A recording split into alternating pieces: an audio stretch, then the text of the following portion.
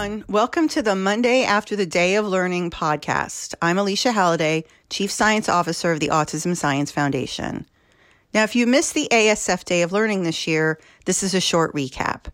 It's nothing like watching it in person, and of course we'll post the video soon, but if you can't wait, take the next 15 minutes or so and I'll do a rundown. First, we chose topics based on what you all, or y'all, told us you wanted to hear about. And of course, the number one thing going on in all of our lives this year is the COVID-19 pandemic. Sorry, I wish it were different, but this is what it is. And although things are easing up and cases are going down and people are getting vaccinated, we're not back to where we used to be in, say, very early 2020. Dr. Pam Feliciano from Safari presented feedback from families in SPARK, or Simon's Powering Autism Research Knowledge, told them about and how they were suffering and how they needed help. Well, what kind of help? First, moms were mostly answering the questions about how they were doing and what they needed. Side note, this is not surprising.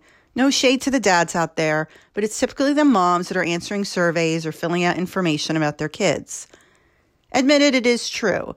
But if you're from a two-dad household or a single dad, you're probably that 6% of men or dads that filled it out around the person with ASD if they were under 18.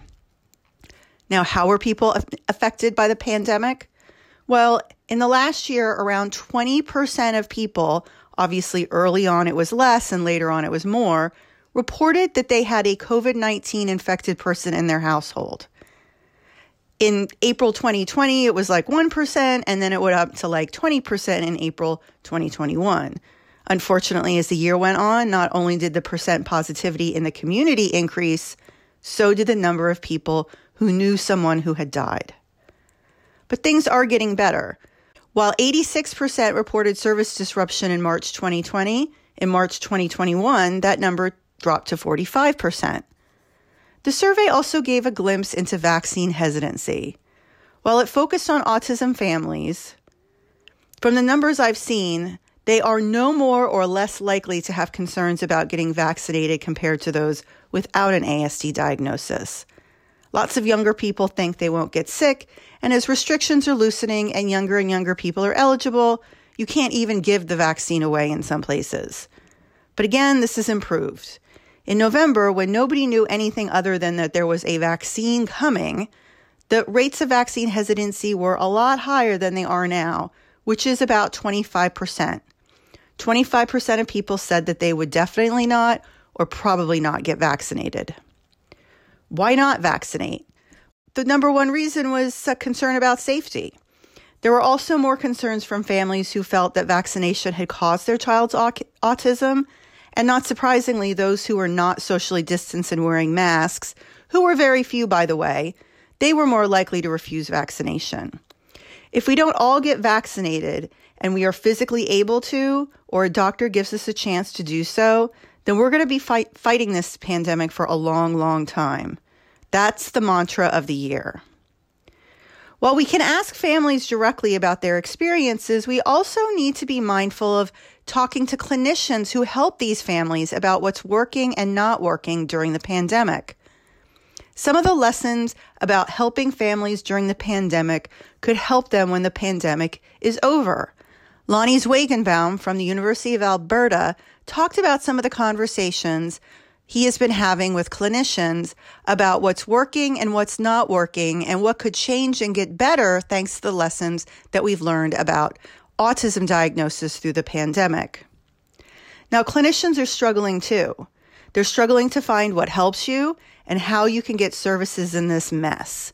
They're trying to keep up with demand for evaluating ASD or diagnosing it. Remember, the pandemic didn't change the prevalence of autism. The needs of the families and individuals were actually magnified. So they're rethinking the way that they do assessments and what assessments mean. Too often, guidelines and insurance rules tell clinicians what assessments need to be done.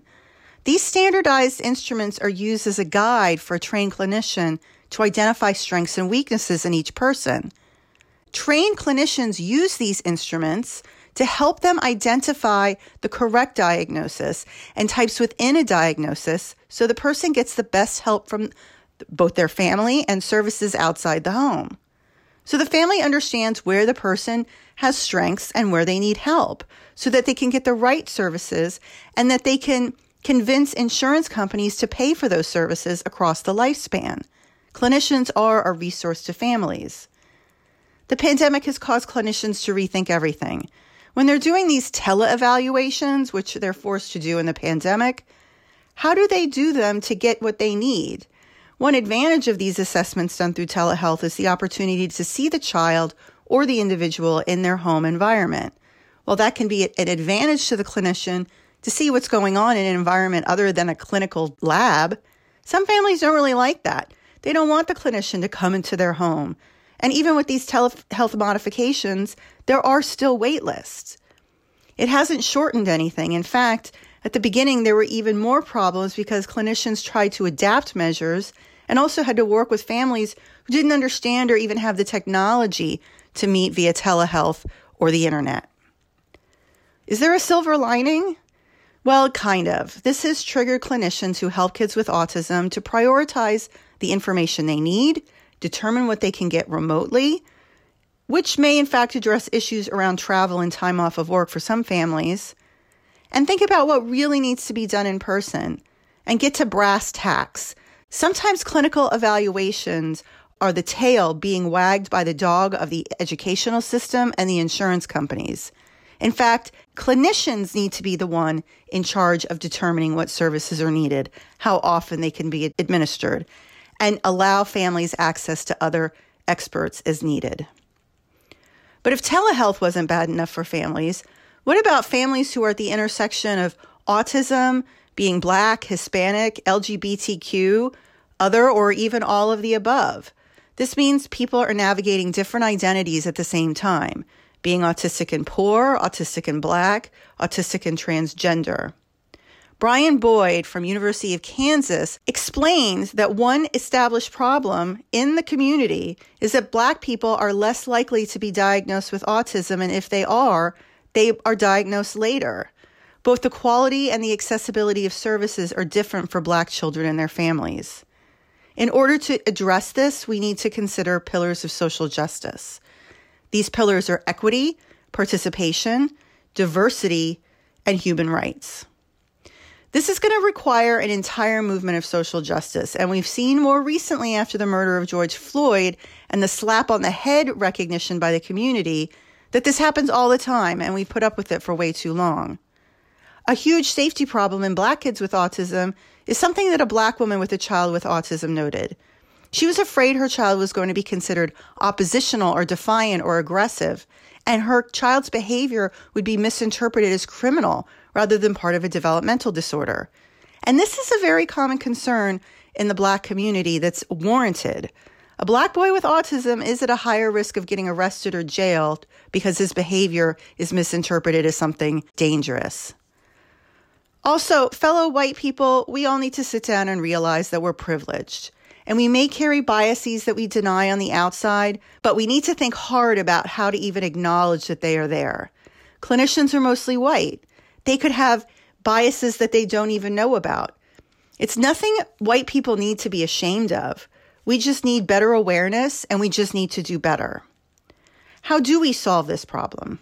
We need to focus on the inclusion of diverse researchers, more voices of autism from families of different racial and ethnic backgrounds, and research design should always give a voice to stakeholders. It's easy to let things backslide, but if we do, things will stay as they've always been, which is not acceptable as a society and is not helping everyone with autism that needs it. On a more somber note, if you can get more somber than racial and ethnic disparities, is a terrible issue facing many families with autism: sudden unexplained death from epilepsy. ASF friend Lauren and Ed Rimland were hit hard by this year as their son Jake died from SUDEP. Dr. Sarah Spence from Children's Hospital of Boston called her talk "What You Need to Know About SUDEP and ASD," but actually qualified it to say it should read, "You Need to Know About SUDEP and ASD." She started with the question, do parents and caregivers actually know enough about this topic? The answer was absolutely not. There's a lot of work that needs to be done about it, but the first step is for families to know what it is, and it's a risk. It isn't a risk of autism per se, it's a risk of epilepsy, which many people with autism have, about 20%. People with autism aren't more likely to have just one type of seizure, and sometimes subtle seizures can be hard to differentiate from certain behaviors. They can start in early childhood, and they're usually not too hard to treat. Things like intellectual disability, being female, and having a genetic syndrome are risk factors for epilepsy. This is why all doctors should be ordering genetic tests for everyone who's diagnosed with autism. SUDEP is more likely to happen with uncontrolled seizures, but it can occur even with infrequent seizures, and increasing age is a risk factor. Being male and having missed doses of medications are also risk factors of SUDEP. I know people don't like the word risk factor, but we're not talking about risk factor for autism. We're talking about risk factor for death. So what is being done about this? Well, first, education. We need parents and caregivers to know about it. A survey of parents reported that only 2% didn't want to be told about what SUDEP was. And second, we need better understanding about it. We need to fill out SUDEP registries. We need cases and clinical information. We need imaging, DNA, and brain tissue from victims of SUDEP. The Epilepsy Society has a seizure action plan. Google it and download it. It doesn't prevent SUDEP, but it does help manage seizures. There are also new technologies like cameras or Fitbits or other things that are being used. ASF is very interested in the issue of technology help for people with ASD, and there's not one specific type of seizure monitoring device during sleep that we recommend, but we do recommend that parents talk to their pediatrician or their neurologist and see what their different options are. Some parents go so far as to sleep in the same room as their child every night. Don't just mention it to your neurologist. Demand to talk about it. It seems like every time we turn around, we hear the term, if you know one person with autism, you know one person with autism. It's getting redundant. Differences in the features and symptoms of autism in different people is actually not just a problem for research, but for services. Some groups think that certain treatments are irrelevant because they don't apply to them. Sometimes the autism community themselves are the ones that need to embrace the idea of differences across the spectrum. But how do you go about figuring out what person needs what interventions or services? This is called personalized medicine, and Dr. Shefali Jesti from UCLA focused her talk on it. Treating everyone with ASD without considering specific features, verbal ability, intellectual ability, gender is not working. Finding the right treatment for the right person will identify new therapeutic opportunities, but they also need to be tested effectively. Now, two ways different groups of researchers are looking at differentiating different groups of autism is through genetics and also through biological markers, specifically brain activity. Let's start with genes. There's a new type of therapy which targets genes. One such example is a gene therapy which reverses a debilitating disease, not autism. It's called spinal muscular atrophy. And specific targeted treatment can help with spinal muscular atrophy, and it's being looked at for specific genetic types of ASD. Genetic studies in ASD provide two key opportunities.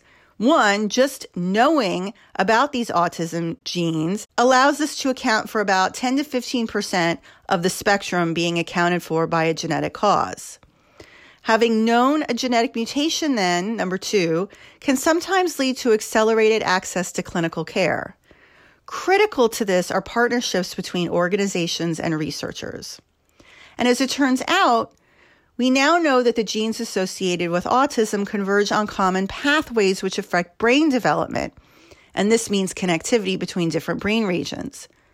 If genes converge on similar pathways, can different therapies be effective across different rare genetic disorders? Maybe, hopefully, but that definitely needs more research. Another way to personalize treatment is through brain activity. Electroencephalography is a way to non-invasively measure brainwave patterns, and those with specific genetic mutations have actually different brainwave patterns than those with autism without a genetic mutation. So can brainwave patterns be used to more focus treatment? Well, actually, there's a study ongoing right now called the Autism Biomarkers for Clinical Trials to deal with that question. One challenge that Dr. Justine mentioned was access to high-quality interventions.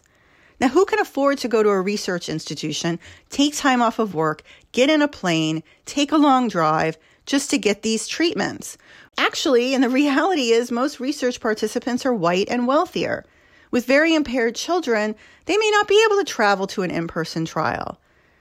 So she updated and changed one of her studies for tuberous sclerosis, which is a genetically defined autism, which also carries a high risk of seizures, to collect information virtually and do some virtual coaching to parents. This led to a large change in enrollment, so more diverse families could enroll.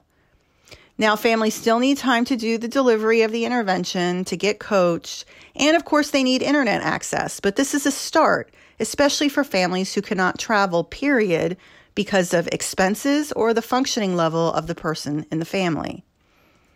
She also started a program where behavioral evaluations are done at family meetings for these genetic conditions. These family meetings are a great way for families with the same genetic condition to get together once a year or once every other year to catch up, get information from scientists, talk about common problems, and it also gives researchers the chance to learn more about these families and get them involved in interventions and research studies. They've done this recently with the Dupe 15Q Alliance and were able to specifically narrow down the type of motor impairments that these kids have to specific issues with gait, which now will then allow for better motor interventions to be developed. These motor differences are different than those of other disorders. Finally, the last topic we heard about was something that we hear about time and time again that you guys wanted to really hear an update on, and we were so lucky that the leading expert in this topic was on hand. The topic, cannabidiol and medical marijuana. And the speaker, Dr. Oren Davinsky, a neurologist from NYU. This is a targeted treatment that everyone is using with mixed results, mostly because, number one, it may treat only certain symptoms. Two, buying it off the shelf is probably a waste of money, and I'll explain more later. And three, there needs to be more research on it. Medical marijuana is not a synonym for cannabidiol, but cannabidiol is part of medical marijuana. Let me explain. Marijuana is made up of both cannabidiols and tetrahydrocannabidiol. Tetrahydrocannabidiol, or THC, is the psychoactive part of it. You can, and scientists have, extracted the non-psychoactive part called cannabidiol, and the FDA has actually allowed permission for purified cannabidiol, or CBD, called Epidiolex, to be used to treat some rare genetic epilepsies. This treatment is thought to work through the GPR55 receptor, serotonin receptor, and TRPV receptors. Now, CBD and THC are both anti-inflammatory, and they're both anticonvulsant. However, CBD and CBDV is cleaner for epilepsy because they're non-psychoactive. You don't get the munchies, you don't have any cognitive issues, you don't have any change in time. So how does it work? There actually is a lipid in the brain called LPI, and LPI further excites excitatory neurons. It's really kind of a nightmare for disorders where there's too much excitation and too little inhibition. This includes seizures. CBD reduces seizure activity by blocking that GPR55 receptor, which then blocks LPI. When LPI binds to GR55, it stimulates excitation and reduces inhibition. So since there's a dysregulation of inhibition and excitation in epilepsy and in autism, would CBD also work with autism? CBD is a drug metabolized in the liver. Oral absorption is not great unless you eat a fatty meal. Dose? Well, he estimated 10 milligrams per kilogram a day is the most effective dose with the least amount of side effects. Now, I just said milligrams per kilogram. So there are 2.2 pounds in a kilogram. So if I weigh 120 pounds, which is far from what I weigh, but say I weigh 120 pounds, that's 54 kilograms, which means I would need about 540 milligrams of CBD a day. Now, it works for seizures, but not focal epilepsy. We need more data. He did summarize some of the data around CBD and THC in autism. Transdermal synthetic CBD did well with few side effects.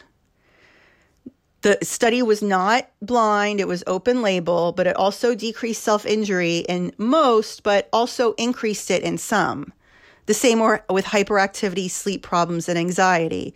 It was reduced in most people, but it did increase these symptoms in some people. There's also studies in Israel going on where CBD is mixed with THC. There was moderate improvement, but as you can expect, there were also side effects like feeling high, being hungry, and having dry mouth. And there's also a study ongoing at New York University and at Montefiore Medical Center. These are both in New York City, but if you have any interest in participating, email me and I'll put you in contact with the researchers. Now, with a mix of CBD and THC, the effects of THC could be small because CBD does block the receptor where THC acts. One caveat here, buyer beware. The public market is the wild, wild west, as Dr. Davinsky said. Gummies that you buy at a gas station probably don't have as much CBD as you think they do. As a matter of fact, I did a podcast last year where I listed the number of companies and the names of the companies that got warning letters from the FDA because the amount of CBD that they said they had in it did not match the chemical testing that they did in their own lab. So just be aware. If this is something you're looking to do, talk to your doctor. They may or may not give you a prescription for Epidiolex, or they may refer you to some sort of high-quality CBD. So this was the day of learning in 15 minutes. Please don't stop here. Each of the presentations with the visuals will be up on the ASF website soon. We had almost 1,000 registrants, and you still have the opportunity to view them. Thanks for listening, and talk to you next week.